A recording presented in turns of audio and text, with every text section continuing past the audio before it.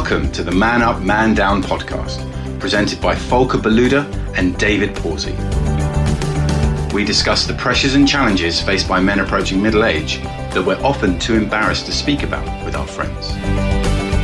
You can find us online at www.manupdown.com. Enjoy the show and don't forget to subscribe and leave us a review.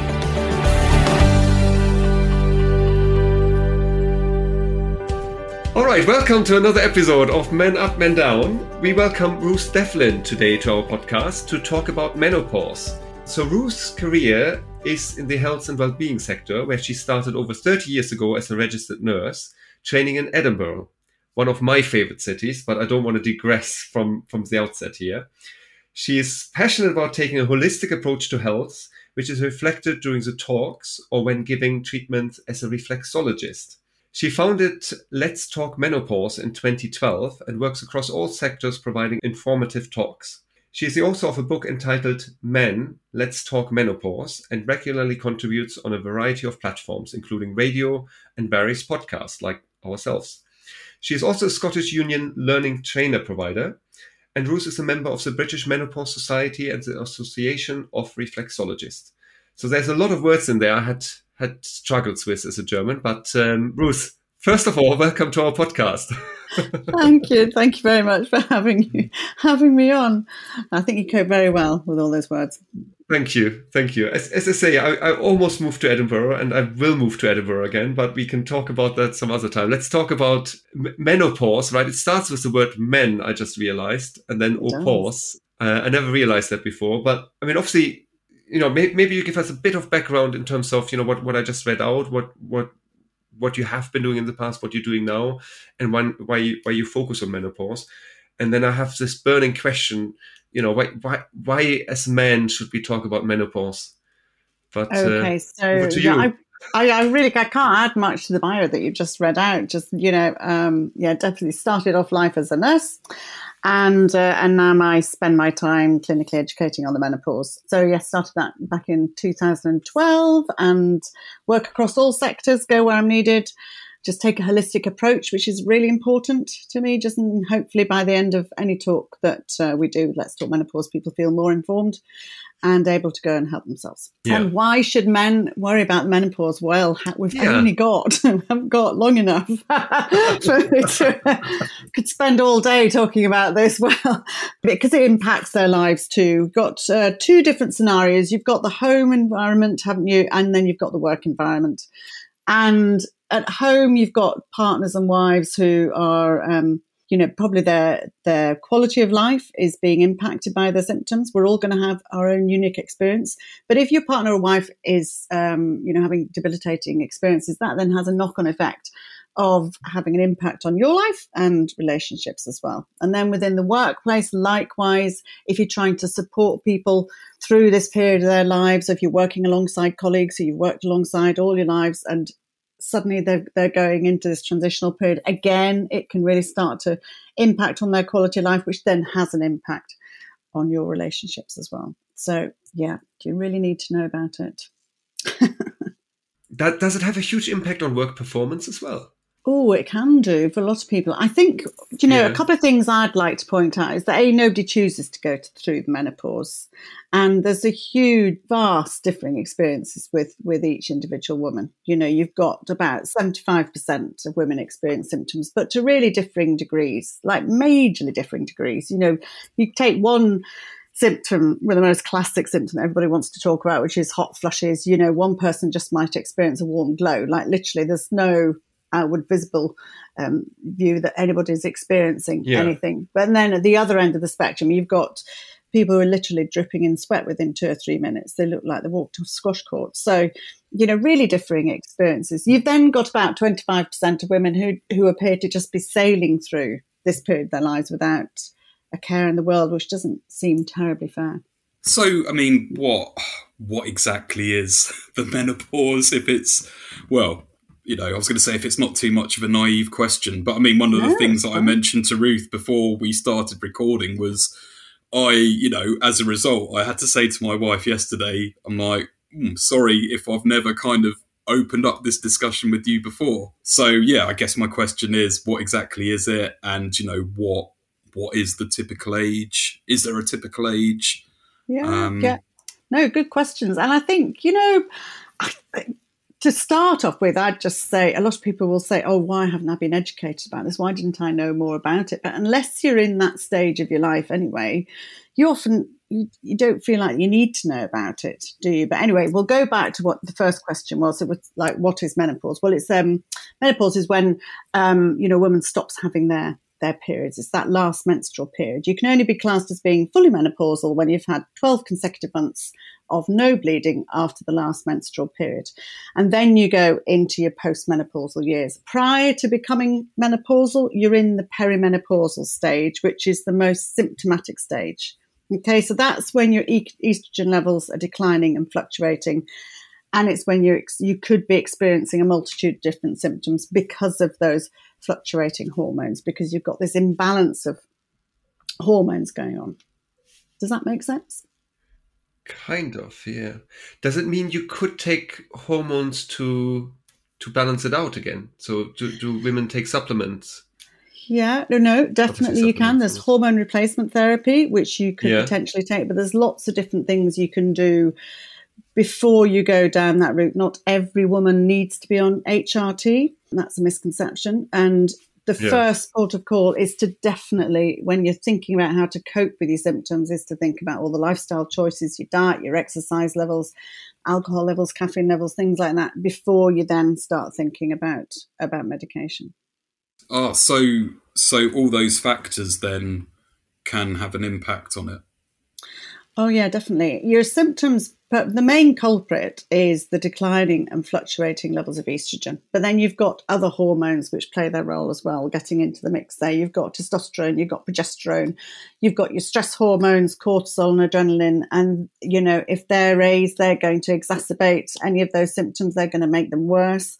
But then you've got all those other contributory factors which not only make a difference as to how you experience the menopause, but how you can have an impact on how you cope with the symptoms. So that's primarily your lifestyle choices. Your diet plays a massive role there. And definitely if you have too much alcohol, too much caffeine, you're not hydrated, you're not taking enough exercise, all these things play a significant role. And a lot of the time people will think, oh God, I've got to dramatically change my lifestyle. Well, no, it's more a matter of just really starting to get to know your body, knowing what makes it tick, know what's, can have an impact on those symptoms, and then just making little small tweaks and nudges.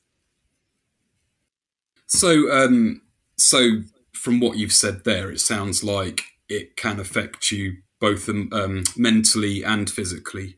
Yeah, no, definitely. There's over 34 different symptoms that are associated with the menopause. And don't worry, anybody listening, you're not going to get all 34. Very, very much doubt that. You might feel like you're getting all 34, but that doesn't often happen. It's really important to help people understand exactly why the symptoms are happening. So you've got your declining levels of estrogen, and they're fluctuating as well. But you've got estrogen receptor cells throughout your body, which is why it's not just your reproductive system which is affected when those estrogen levels start to muck about. You've got your skeletal system, your muscular system, your digestive system, your nervous system.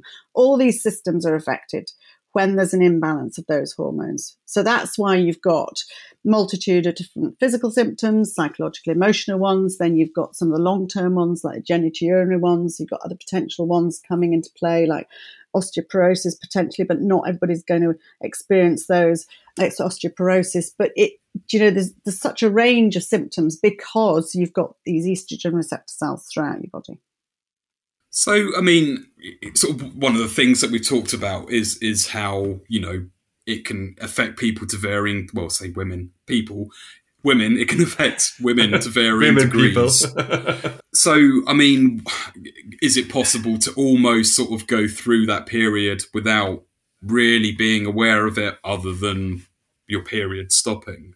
Yeah, absolutely. There is a percentage of women who do go through, seem to sail through this period of lives without a care in the world. But that's just everybody's unique experience. And I should actually point out, we've got trans men and non-binary people who may also experience menopause at this stage, but for ease, we'll just say women. Yeah. But I not know, just thanks men, for so. clarifying that, because as I say, I was like, well, should I say Yeah. people or should I say women? Thanks for clarifying no. that. It's easier You're to say actually people, I right, realise that, but it just for ease, we'll just say women. I never thought about that angle. Yeah, of course. You want There's a lot of medication. things in there. I mean, I only know of the hot flushes, right, as a symptom. Yeah. But what does it mean? Do you just feel really warm? Do you does sex appeal go down? How does it affect, partnerships? I mean, Okay. what should a Shall we go man... through? We don't need to go through all 34, but how does it affect me as a man, right? Being, How does it affect you? in a relationship, right? I mean, is my wife once of a sudden, does she not want to have sex with me anymore? I know people literally, they change bedrooms so the wife can have a really cold bed, right? So because she gets heat flushes. I mean, we have air conditioning, so that could work. And I know actually one of our neighbors put air conditioning in because she got so warm at night, right? I mean, but there must be more than just heat flushes, right? As you say, right? From one moment of another, you're drenched. I mean, if that happens at work, how do you explain that? It sounds like you have very different conversations with your neighbours to what I have. She was very open about it. I mean, They have an air conditioning, and before we got ours, I asked her and I said, would you recommend that company, right? Because we think of getting air conditioning. She says, yeah, and we got it because of. And I'm like, okay, right, that's fine. I didn't ask, it was her putting it on me, which is fine, right? I think it's good that we talk about that, right? Although I don't know my neighbor that well. That's absolutely brilliant. Wonderful. Yeah, it's one of the most it's important great. things. Definitely communication, having open conversations, and it's brilliant. And then you can start to learn about it a bit more. Yeah. But I mean, there's a whole multitude of different symptoms. Not everybody has hot flushes either. Can we just point that out? Some people have cold chills as well. Yeah, not everybody has hot flushes. That's a misconception. So you can have night sweats, you can have hot flushes. These might be interrupting your sleep pattern. So a lot of times sleep's interrupted as well. But that can be from some of the genitourinary symptoms as well. You've got leakage, urgency, frequency. Getting up in the middle of the night to go for a pee, nocturia, that interrupts, can have an impact on relationships. The genitourinary symptoms have a massive impact on relationships because with these estrogen receptor cells, there's lots down in the area of your vagina and your vulva and all that area that nobody really wants to talk about. But being a nurse, I'm always talking about these symptoms. And it's really important to understand the impact of these symptoms because lots of women don't even go about these symptoms either. It's the last thing on their agenda to go and sort these things out. But if you've got, vaginal atrophy, which is when the tissues become thinner and less elastic, you might be experiencing irritation, dryness, soreness. You might be becoming more prone to infections because the declining levels of estrogen affect the acidity levels in the vagina. So that makes you more prone to things like thrush or bacterial infections like urinary tract infections. Then you've got your pelvic floor to think about. So you've got your frequency, urgency, leakage. And also men have pelvic floors, just in case you don't realise that. Any of your listeners, men and women have pelvic floors. So everybody needs to be doing their pelvic floor exercises. So if you address these symptoms and get those symptoms sorted out, that's obviously going to have a beneficial effect on relationships because it obviously all those symptoms, because it can impact how somebody feels about sex, how somebody feels, contributes to loss of libido. Intercourse can become painful and uncomfortable. So getting vaginal moisturising lubricants on board, getting vaginal estrogen on board, that has a massive impact and can really help. And doing your pelvic floor exercises. Quick summary. It's a little bit like we need a manual. We need a whole manual when our wives get into that, don't we? That's why I wrote the book, guys. That's why I wrote the book. So you can I haven't read it yet, I have to admit, but I think I need to get it because I think this can have a huge impact, right? Yes. No, it has a big impact on some women. Some women, no, not so much. And other people have very mild symptoms. But even if you have half a dozen symptoms, say you've got joint aches is really common. You're getting up in the middle of the night to go to the loo, or you've got, that's interrupting your sleep.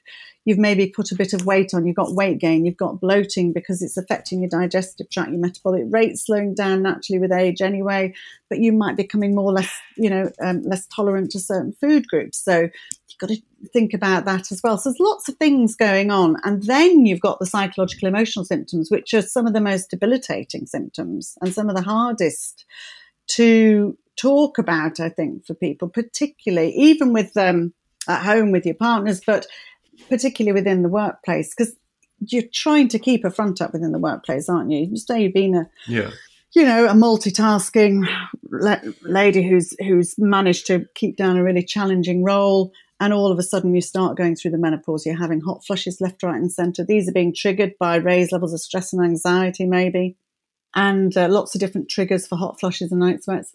And it's that loss of confidence that comes with these symptoms, because they're not only embarrassing, but they're really distracting. And that's really important to understand. So, trying not to laugh off the fact that you're having a hot flush again, oh ho ho, but which is the worst thing you can do. You need to take these things seriously and to think, right, okay, that's embarrassing, but it's also really distracting for this poor one who's experiencing a hot flush. And it's learning how to support people within the workplace adequately and relevantly, which can make a big difference. I've got slightly distracted down a rabbit hole there, I realise, but never mind. We've gone slightly off track there. That's what we do here. Yeah. So you're well on brand, Ruth. You're well on brand. I'm on brand. Excellent. There we go. That's a whole different topic, menopause within the workplace. Let's talk about menopause in the workplace. I mean, how can, obviously this is a podcast that's aimed at men, but we do have female listeners. So, and I think that there's been comments in the press by MPs and stuff, and there's obviously, I guess it ties back to what we were saying about how, some women can have pretty much no symptoms and others can, as you say, it can be really debilitating. So, is it sort of difficult for managers, whether they're male or female, or, leaders, to sort of comprehend exactly what women going through this need to support them in the workplace? And is there more understanding, or, as I say, when you get sort of fairly recent comments, is there still a lot of work to do?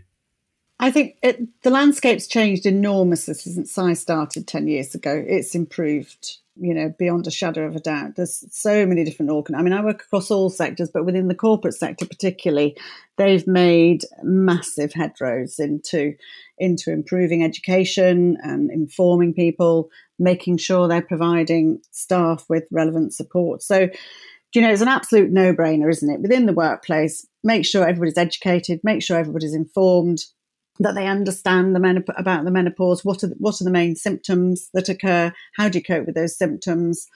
What impact could it be having on somebody's quality of life? And then just thinking about, right, as a manager within the workplace, what can I do to help facilitate support? Well, just get your policy written, make sure you've got reasonable adjustments, work adjustments, which are easy to facilitate in there. That doesn't take rocket science to do that. But make sure that you're developing an open and inclusive culture within the workplace, and making sure you're providing the platform to be able to have those open conversations. Because a lot of people, it's a massive impact within the workplace. You've got over 4 million women still within that average, age group of between 45 and 60 who are still within the workplace. So, and they've got so many pressures on their lives. They've probably got teenage children. They've maybe got elderly parents they're looking at. They're working full time. And then they've got the menopause to cope with as well.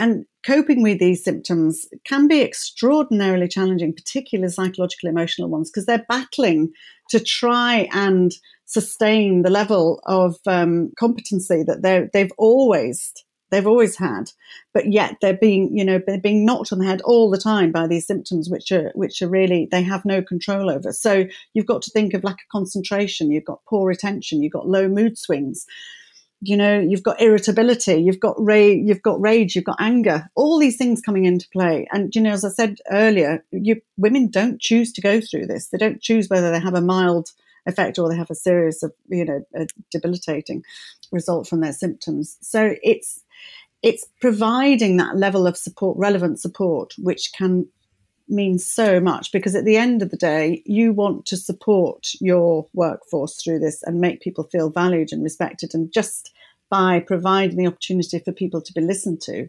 can make such a difference. Because economically, it's not an option really, is it, to lose people who are really talented within the workplace and then try and train up new staff, you're much better retaining that talented, valuable workforce. I mean, it's sort of something that we've talked about before on this podcast, sort of in terms of mental health or provision for mental health, in that as soon as you kind of put a monetary value on it, like, oh, well, you can increase productivity by X%, then companies seem to wake up. But exactly. So yeah, I mean, one of the things I was going to say, sort of, touching on mental health and what you've said there. So, I mean, is that sort of one of the big challenges almost, that you can have someone that has been confident throughout their career and achieved, lots of what they want out of life, and then suddenly,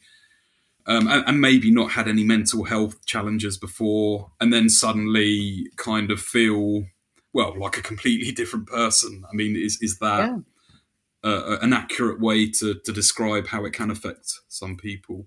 Yeah, really accurate. I think, you've hit it on the head, is that people don't, they almost don't, they don't feel like themselves. So many women I've come across, they'll say, I just want to go back to how I felt like before, my symptom, before premenopausal, before my symptoms started happening. They genuinely do feel really debilitated by the symptoms. The lack of confidence is a huge one. And it can result in people wanting to, thinking that they're not competent within the workplace, but it's also their perception of how they feel they're appearing within the workplace. So they're probably, a lot of people will start to overcompensate at work to try and make sure that they feel comfortable within the workplace. And they're probably not, their performance levels are absolutely fine. Usually it's just the way that they perceive themselves to be behaving. But, so many people will end up taking part-time roles. And then unfortunately, some people end up taking early retirement before they need to. But the biggest challenge for people within the workplace is making sure that you provide the ability for people to have those open conversations, because people who do take early retirement, often they haven't had the confidence to be able to go to their managers and say, right, these are the reasons why I'm actually taking time off work. It's not, I don't have a tummy bug. I'm not just having an off day. I've been up all night having night sweats. I can't remember in a meeting. I can't remember what's been happening at the start of the meeting. I have to write copious notes. I'm feeling like I'm really losing the plot half the time. And just by somebody, listening to something and being able to empathize with them just can give people a little bit of confidence. Because if you help to reduce their stress hormones, that can be a key starting point. Because if you've got raised levels of stress hormones, you are going to make those symptoms worse, particularly psychological, emotional ones.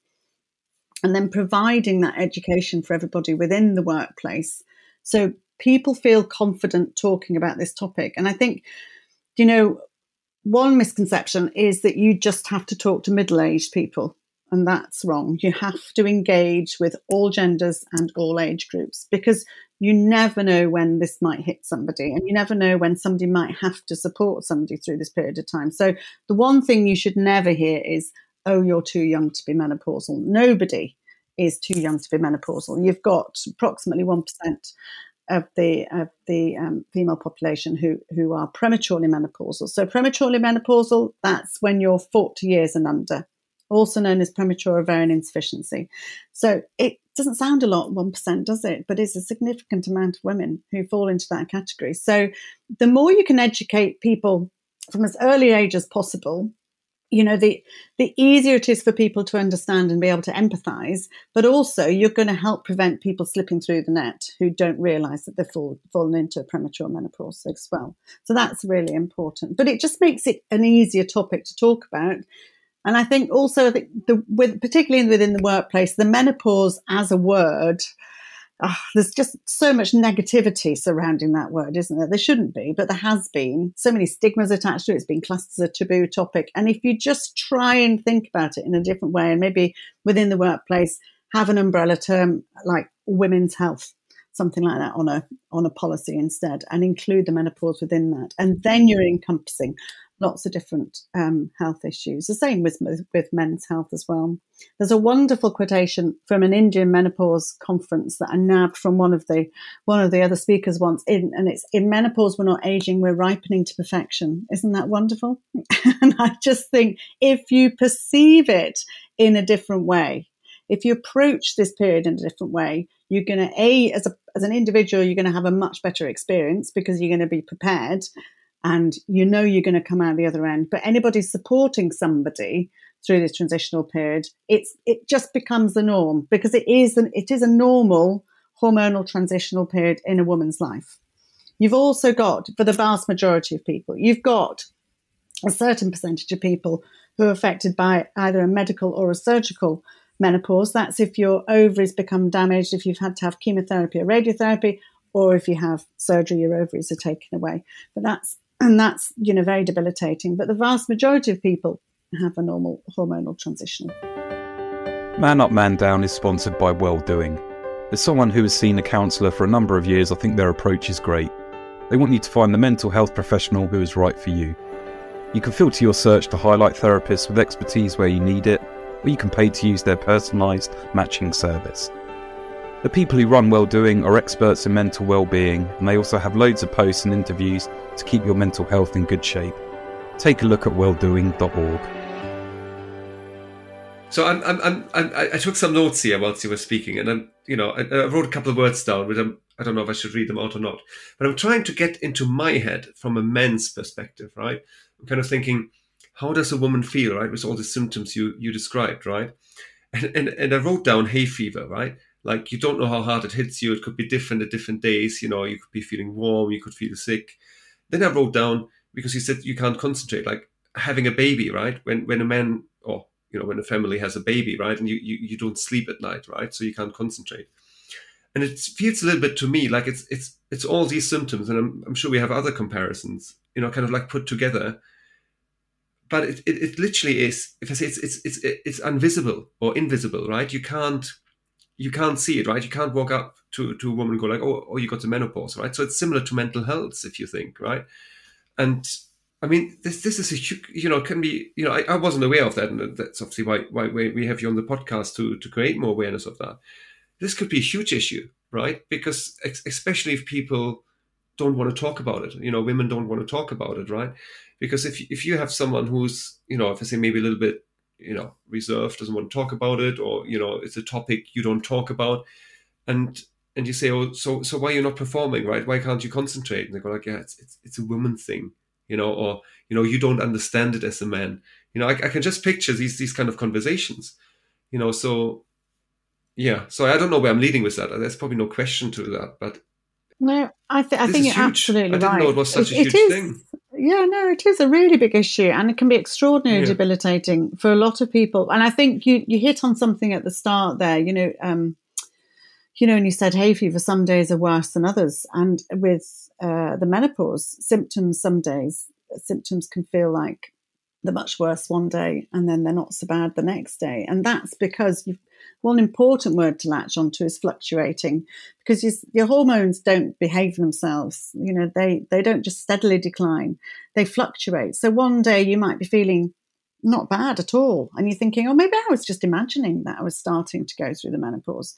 But what you've not taken into account is, the previous day you've not had any alcohol, you've hardly had any caffeine, you've had a really good nutritious diet, you've taken some exercise, you've been hydrating well during the day, and you've not had a particularly stressful day. If you take the other extreme, 3 days later, you're feeling absolutely rotten. You've got a multitude of different symptoms, but you've been out on a bender. You're then compensating that the next day with having loads of cups of coffee to get yourself awake. You're having lots of refined foods, like you've been for McDonald's, commonplace after going out on a night out. And then, your stress levels are high because you're late for some meeting. You've not prepared for a meeting. Stress hormones are way high, and so that's exacerbating the symptoms. So you can have a completely different experience that day. So that's why it's really important to tackle the lifestyle choices and to really realise what you're putting into your body and what you're doing with your body has a massive impact on those symptoms. So that's where men can come into the conversation at home, particularly because you don't have to become an expert in the menopause to be able to have a conversation about things. And you don't have to, don't ever try and tell somebody what they ought to be doing. But you can start thinking about your own diet. You can start thinking about, socializing and alcohol levels and caffeine levels and things like that, and helping people exercise and helping people get a better quality of life overall, which, and I think a lot of the time, it can be really hard to have conversations at home. We're all got different experiences, but, there is a section of, there's a percentage of females who are in denial about the menopause. So that makes it even harder to have that conversation because they feel that they're too young to be in the menopause. So lots of symptoms will start in your early to mid 40s, and they'll creep in. So you may be putting down how you're feeling to other stresses in your life. So you might be feeling a little bit irritated one day, maybe your menstrual cycle's getting a little bit, out of kilter, and you're thinking, oh, it's just what's been happening, and then within, your life, and then symptoms calm down again, and then they'll start up again. And it's only when you get more symptoms and, you get significant changes in your menstrual cycle and more significant symptoms that you then start thinking, oh, hang on, maybe I was in the menopause. Because the length of time for this perimenopausal stage can be, well, on average, between 4 and 7 years, which sounds horrendous, doesn't it? But you can be in that perimenopausal stage for maybe a couple of years without even really thinking that you're anywhere near it. So a lot of women will associate the word menopause with little grey-haired grannies, and it couldn't be further from the truth, And I think the more you understand about the actual symptoms and how they can manifest themselves, then that it becomes an easier topic to understand. There's a couple of things, well, that Volker mentioned there and that you mentioned. And I was just sort of thinking about you were saying about people retiring early, and Volker said, if there's people that aren't confident to speak up. I mean, are there any sort of figures of how much talent is leaving the workforce unnecessarily? I haven't got any up-to-date percentages, but if you go, you've got a large percentage of women who feel that their mental health's affected. So that's about 80%. You've got 50% saying that their sexual health is affected. I don't know exactly what percentage of females are leaving the workforce, but it will be quite high. And another question, well, actually two things. So like the first one, I mean, obviously you've sort of talked about a holistic approach to health. I mean, if I'm sort of looking at it from an employer's point of view, it's almost like, well, if they've got a good holistic approach to health in general, in their sort of policies and flexible working, then it's almost like they don't need one for menopausal women. It's like if there's a good mental health policy in place, if there's, a good flexible working environment. But then, as I say that, it's that classic thing of we're sat here on a video conference call, essentially, me and Volker are office-based, then so if you think about women that work in the office and, obviously since the pandemic, it's perhaps easier for them to say, right, well, I'm working from home because I'm suffering from these symptoms. But obviously, if you work in a supermarket, you might not have that flexibility. I mean, are there any industries that have more catching up to do? Or, well, the nature of the work means that they can't provide the same level of support as other industries.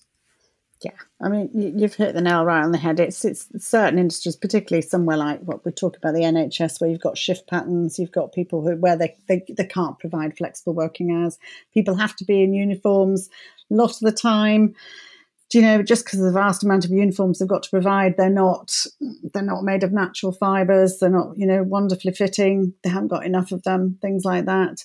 Things like, if you're in the corporate sector, it's very easy to provide free sanitary products within bathrooms, isn't it? Well, if you're working in the NHS, it's quite hard to keep those all stocked up or not having the general public going in as well. So things like that are much easier to facilitate in certain organisations. But it's the flexibility of time off and just being able to provide health and wellbeing sessions for your staff as well, which can be really supportive. You know, we work with quite a few organisations, and they develop a programme of sessions that people find really useful. Well, it's much harder in somewhere like the NHS or something like that to just try and get people on board and get people to actually be able to attend sessions like that, isn't it? Mm. So you might be able to provide the information session, but not everybody can access them.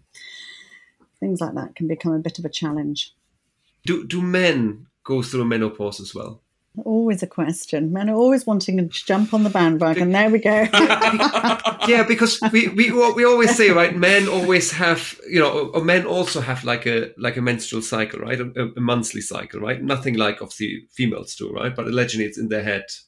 True or not, we can debate. So would men have a menopause as well? I mean, we get hormone imbalance, right, as we get older. But it doesn't affect us as much, right? No, it doesn't affect you as much. And it would correctly be called an andropause. Okay, so you've got age-related reduction of testosterone, but it's declining at a fraction of a rate compared to the female hormones. So you could experience, you know, and it doesn't involve a complete shutdown of your reproductive organs. So I think you've got to think about that as well. But you can experience certain symptoms like, you know, maybe insomnia, mood swings, weight gain. Those are the classic ones. Decreased bone mineral density, thing like that. Yeah. You don't look like you've got weight gain. It's usually from about 50 onwards, the decline. But I mean, testosterone, you know, I mean, as we all know, is really important for mental and physical health, for libido, for muscle mass, things like that. But no, it would correctly be termed an andropause. Yeah. Okay, so we can't jump on the bandwagon and say, "Oh, wifey, I'm going through the same problem you are." No, you're not going to. But I've got it worse. Anywhere near that. Yeah, exactly. Yeah. Man flu. No woman ever survives the man flu, right? They don't know how bad it is. So no chance of that, guys. I'm afraid. Very mild in comparison, I would say.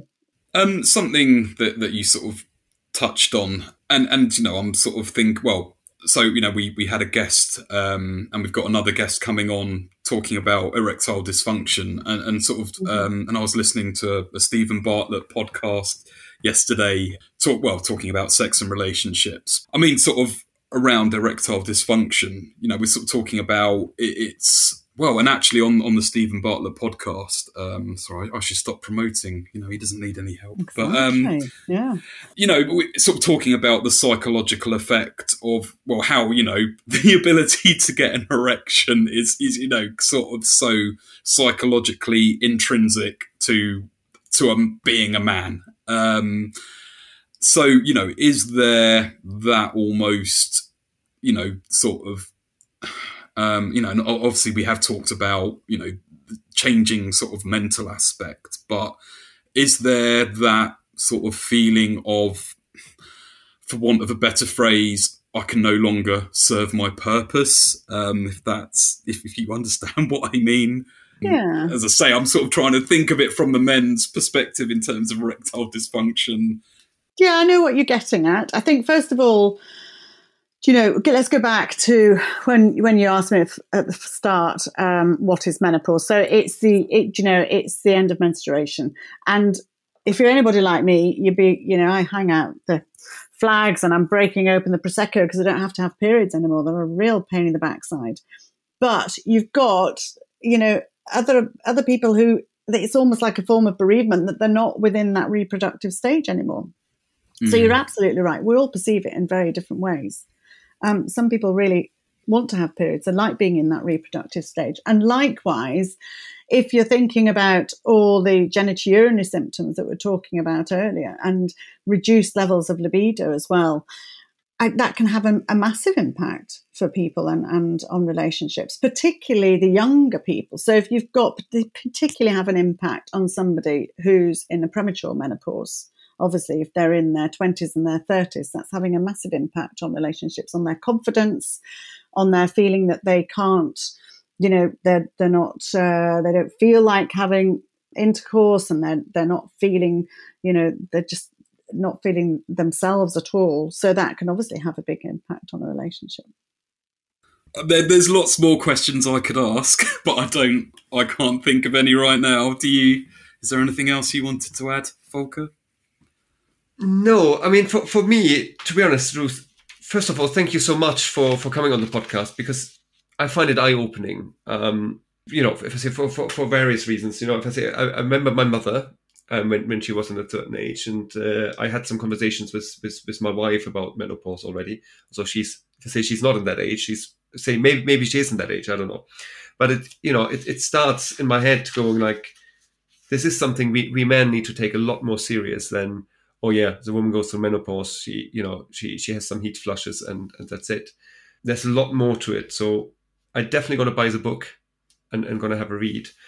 Is there anything else where you would point people to in terms of, obviously you do a lot of trainings, you offer that to corporates. Are there any websites, etc. we should include in the show notes then obviously as well, where people can find out more about? Because obviously when we first spoke about it pre-podcast, we had a longer chat about it. And I think, if I say today, if I say it comes home for me to like, shit, we men need to start thinking about that if we want to have a healthy relationship with our partner, particularly if we want our partner to be able to talk about it as well, right? And not, as you say, put the partner down and go like, yeah, you just have heat flushes, get on with it. Well, some really good websites to look at. It's key to get your information from places where you can trust the information, from myself as like evidence-based and accurate information. So one of the best places is the Women's Health Concern website. So that's the patient arm of the British Menopause Society, and they've got fantastic fact sheets on there on any topic that you might think about. That's really accurate, particularly useful when you're thinking about hormone replacement therapy. You have to be particularly careful where you get your information on that topic. And just don't forget, it's a very valid option for a lot of women, but you don't necessarily need to be on it. You need to address your lifestyle choices first. If you're going into premature menopause, or you're concerned about maybe being in premature menopause, the Daisy Network is a fantastic charity, very supportive, as is the Eve Appeal, which is very supportive if you're experiencing one of the 5 gynae cancers. You've then got Menopause Matters as well, which is a really good website. They do a quarterly magazine. My website's just a chatty blog, but you've got a free diary, which you can download off that if you're a paper and pen sort of person. There's loads of apps out there, obviously, but it's one thing that's really important if you are experiencing symptoms is to keep a note of your symptoms. It sounds a little bit nerdy to write down things like how often you're having a hot flush or a night sweat, what's happening with your diet and things like that. But the more, if you want to go and see your GP, the more information you can take them, the more you understand your own body, the easier they can help you, and the easier they can support you as well. So keeping a diary can be a really good thing to do.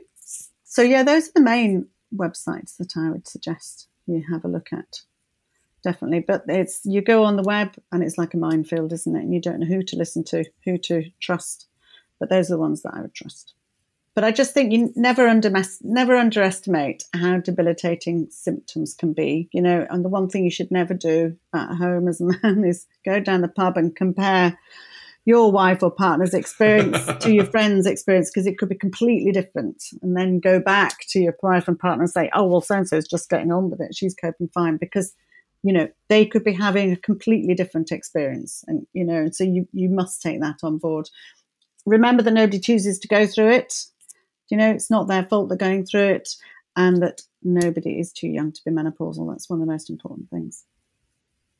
To sort of summarise it almost, it's be kind, because you never know what someone's going through. And, especially, as I say, if someone's kind of gone through their life being confident and, it sounds like it can be a major, change. Yeah. Well, really thanks very much, Ruth. Thank you. That's been a really informative episode, and I think hopefully me and Volker will, as you say, get some brownie points for learning a bit more, and hopefully our listeners can be more supportive with their partners. Well, thanks for asking me on and for covering a topic like this. Brilliant. Thank you. Thanks for listening to this week's episode. Feel free to reach out to Volker or David via our website, www.manupdown.com, or podcast@manupdown.com, with any feedback or to let us know what topics you'd like us to cover in the future. Hear you again soon.